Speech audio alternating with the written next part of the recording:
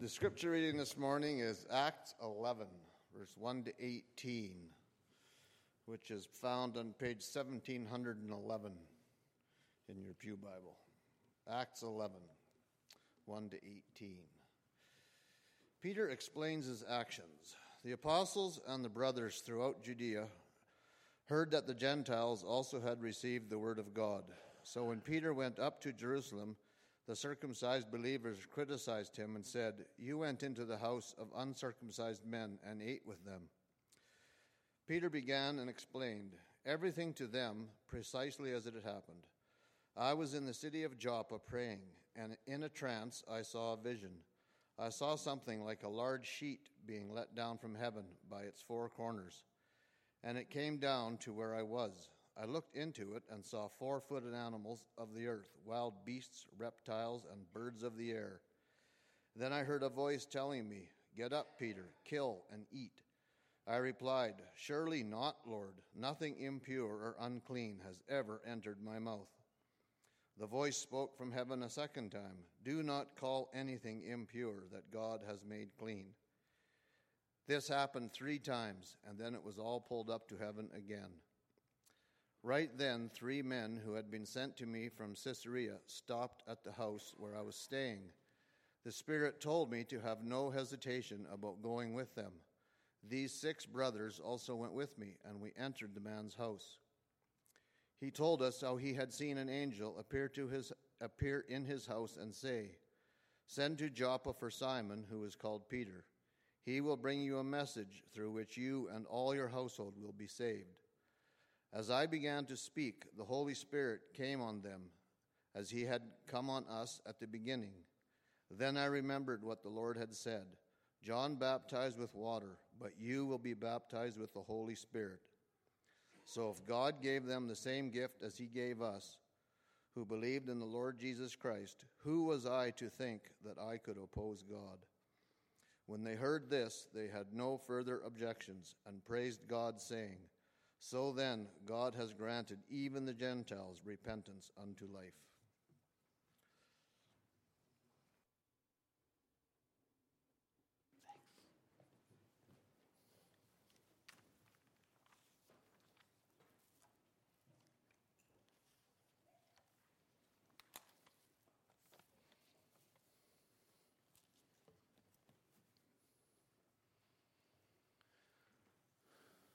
Thanks. Father, we're here this morning to worship you, to praise you, to also hear your word.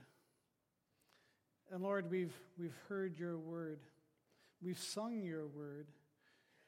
Lord, may your word, especially these words which have just been read, may they make their way deep down into our hearts and souls and minds, that they may shape us and form us more and more into who you've created us to be.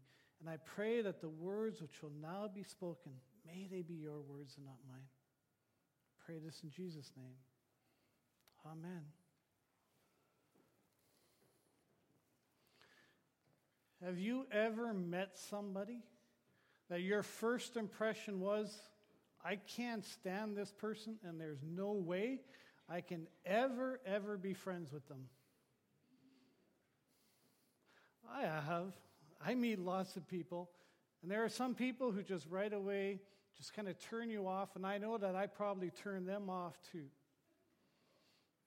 I know who I am. But I've also had opportunities to get to know some of these people and then discover that we have way more in common than I ever would have first thought. Some of them have become good friends as well. Sometimes we get some really funny ideas about other people.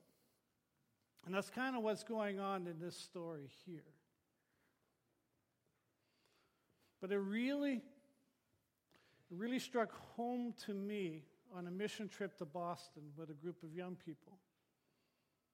And as part of that mission trip, we had to go downtown Boston, and we handed out food, and we handed out some women's hygiene stuff, clean socks, things like that, things that people on the street generally don't have.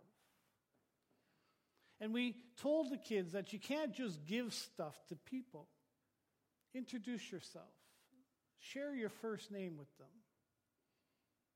Ask them who they are. Get to know them as people. If you have an opportunity, listen to their stories as well.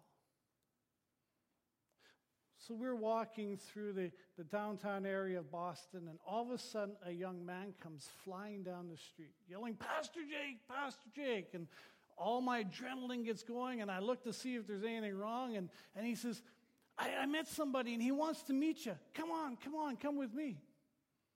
So followed him, and he led me to this couple who are sitting in a doorway. And they have a dog with them. And he says, "This man wants to pray for you." And I turned to this couple. And the guy gets up, and the first thing you notice about him and his girlfriend or wife, I'm not quite sure, is tattoos all up and down his arms, covering his neck. And he smelled. He had been on the street for a while. And he had obviously been drinking as well. You could smell that too. And he gives me a big, big bear hug. And he said, "Thank you. Thank you for letting these kids know that we're people too." And then he stopped and he prayed. And he prayed a blessing on our mission team. When he was done praying, the girl goes into her backpack and pulls out a Bible. She says, "We read this every day. We don't understand lost faith, and some of the stories don't always make sense, but we love the stories of Jesus. We love the stories of Jesus because he loved everybody. We've been into churches, and we never feel like we're wanted or accepted. Yeah, we don't look good, we don't smell good, but we want to know more about who Jesus is." When we told the mission team that evening, as we were all together, there was a lot of them that found it really hard to believe that somebody living on the street, somebody who obviously has alcohol and drug issues, who's tatted all the way up and down, that they could really be Christians. And I remember one of the leaders from another church saying, "I have family like that. They love God, but life gets in their way." It's kind of what's going on here in a similar way with Peter. Peter's gone, and he's gone to a Gentile. He's gone into their home. He's eaten with this Gentile and their family. Now, the Gentiles and Jews, they were different. Gentiles could eat everything. They could eat bacon. Jews couldn't eat bacon. But there was also this impression that the Jews had that Gentiles were unclean. So they were unacceptable to God. And Peter says, "Hey, this wasn't from me. This was from God. I was sitting there minding my own business, praying to God, and then he gives me this vision. And in this vision is this sheep, all these animals, they're all mixed up, and they're not all clean animals. And because there's unclean animals in there, that made them all unclean. Just like you think I'm unclean now because I went into a Gentile's home." And then I heard a voice saying, "Kill and eat." And I said, "No way, Lord. There ain't no way I'm going to do that. I've never done that." And then the Lord says, "Hey, don't call anything impure that I've made clean." And this happens 3 times. And then right after that, men come to the door and they say, "Hey, come with us." And the Lord says, "Go with them." I wasn't sure where I was going.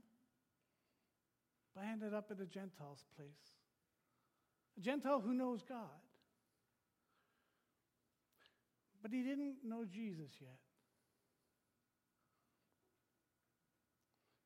And then he asked to be baptized when he found out about who Jesus was. How am I going to say no? especially when I felt the Holy Spirit at work. Now the Jews, they rejoiced. But it didn't come without a whole lot of angst, a whole lot of them and us kind of thinking.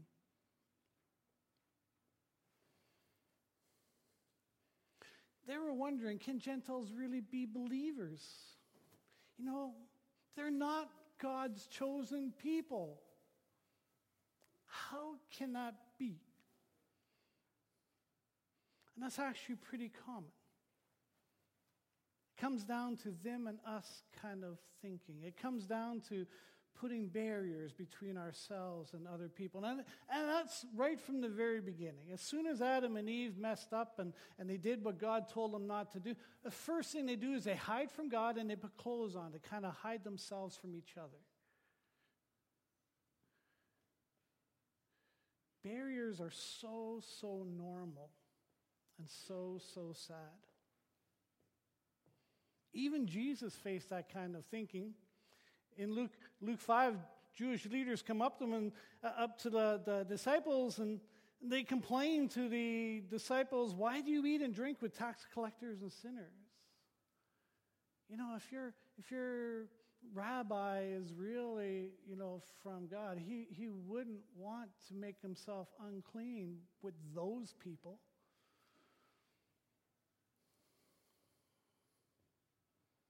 And it made me think this week, are there people here in Lacombe in this area that we sometimes think don't really belong? That we really don't want to be with? That their stuff is just too much? We don't say these things out loud. We've all wrestled with those thoughts, though.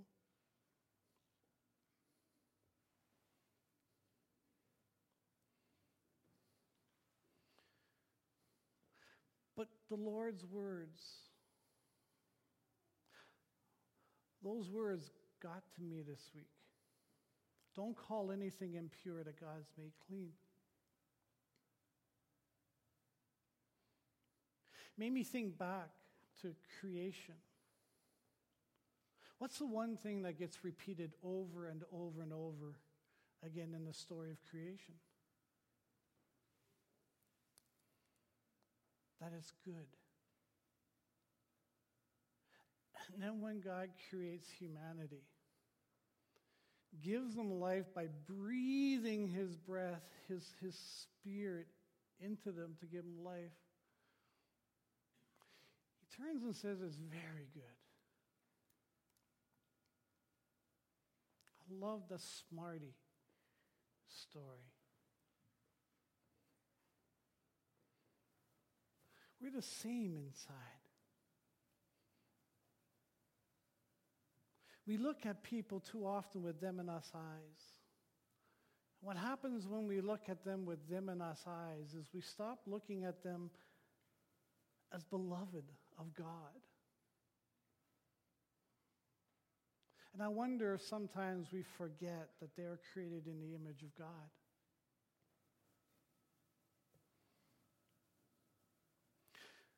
God creates a creature in his own image that reflects him, that gives creation a glimpse of who he is through that creature, that person. There is no human being on earth that God doesn't care for, whom God hasn't invested himself in with his Spirit. Life itself comes from his breath. What shocks the circumcised believers is not only that Peter ate with these Gentiles, but that Peter baptizes them. Because that means that now those people are us. They're no longer them.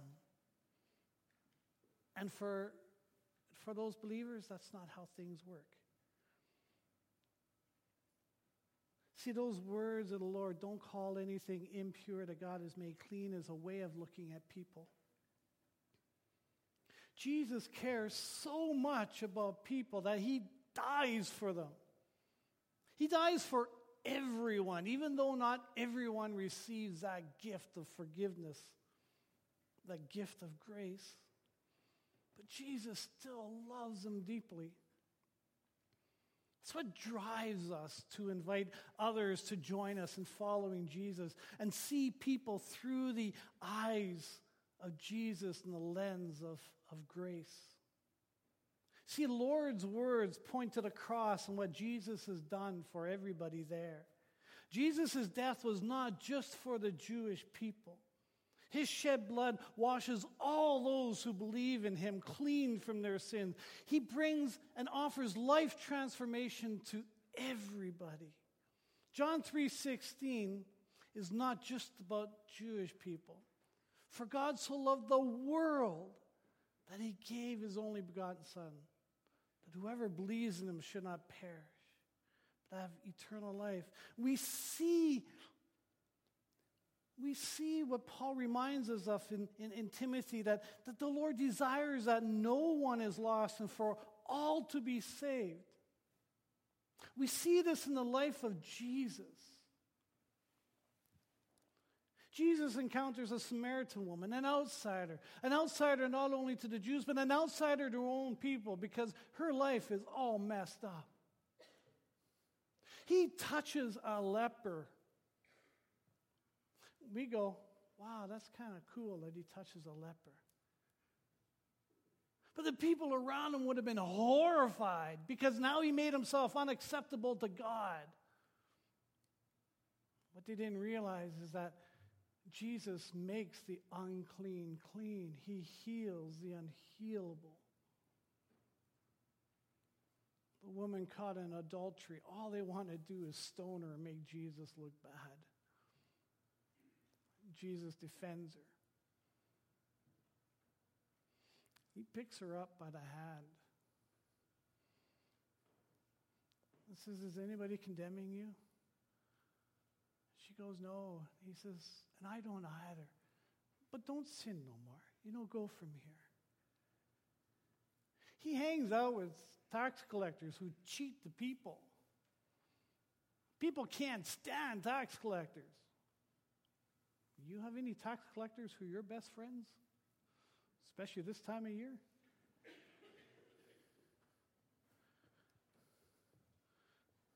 But Jesus goes to Zacchaeus, says, "I'm going to eat at your house today." He calls Matthew to be one of his disciples. Jesus is always reaching out to those on the fringes, reaching out to those who are considered unacceptable, reaching out to the other, to the them. And he keeps saying, "Come to me. I want you. I love you. I died for you."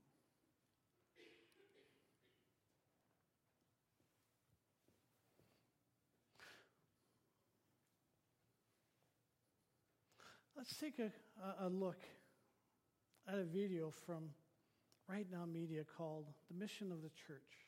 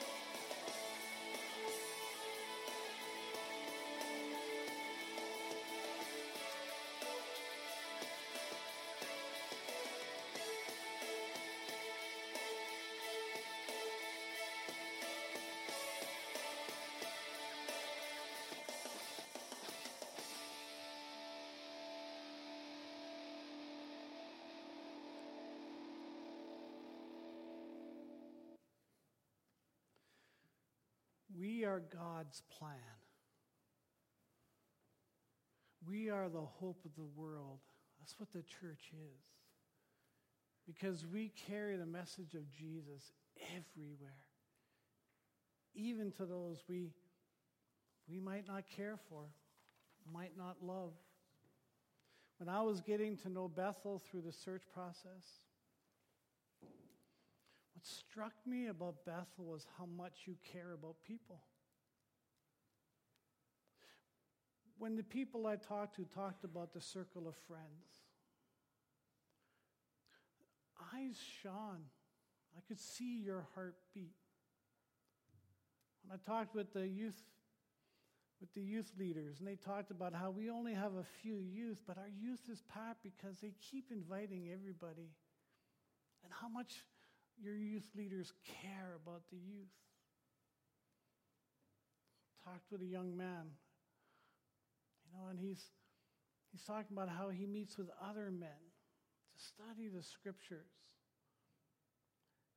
and how Jesus changes lives. Your heart is Jesus' heart, and that's what led us here. You also said you weren't quite sure how to take next steps in reaching people. And I thought just maybe God can use me to walk together and finding new ways of bringing Jesus to the people of Lacombe in this area.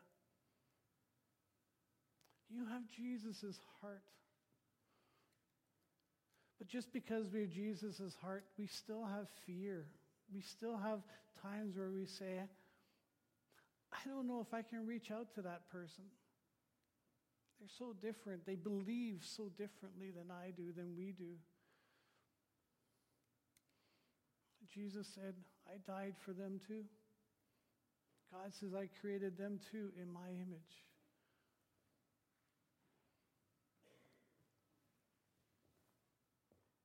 We live in a world that says, if somebody believes in a different God, respect them.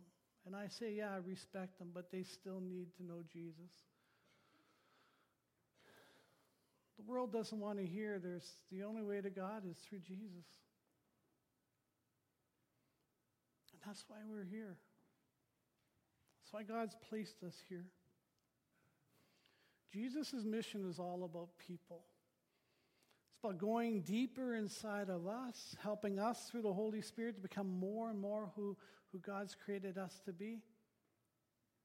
But it's also to be used to bring hope and compassion, forgiveness and grace, acceptance and hope into a world that desperately needs Jesus, even though many of them don't even realize that yet. And it starts by praying. By praying for the people in your life right now who need Jesus, who need us. Asking for eyes to see them and ears to hear their needs, and even greater hearts of compassion. Asking God to help us to put our own wants aside. Asking for eyes to see them like Jesus does. And then pray for opportunities to bless them, to get to know them, to see the opportunities to invite them to join us in our own journeys of following Jesus.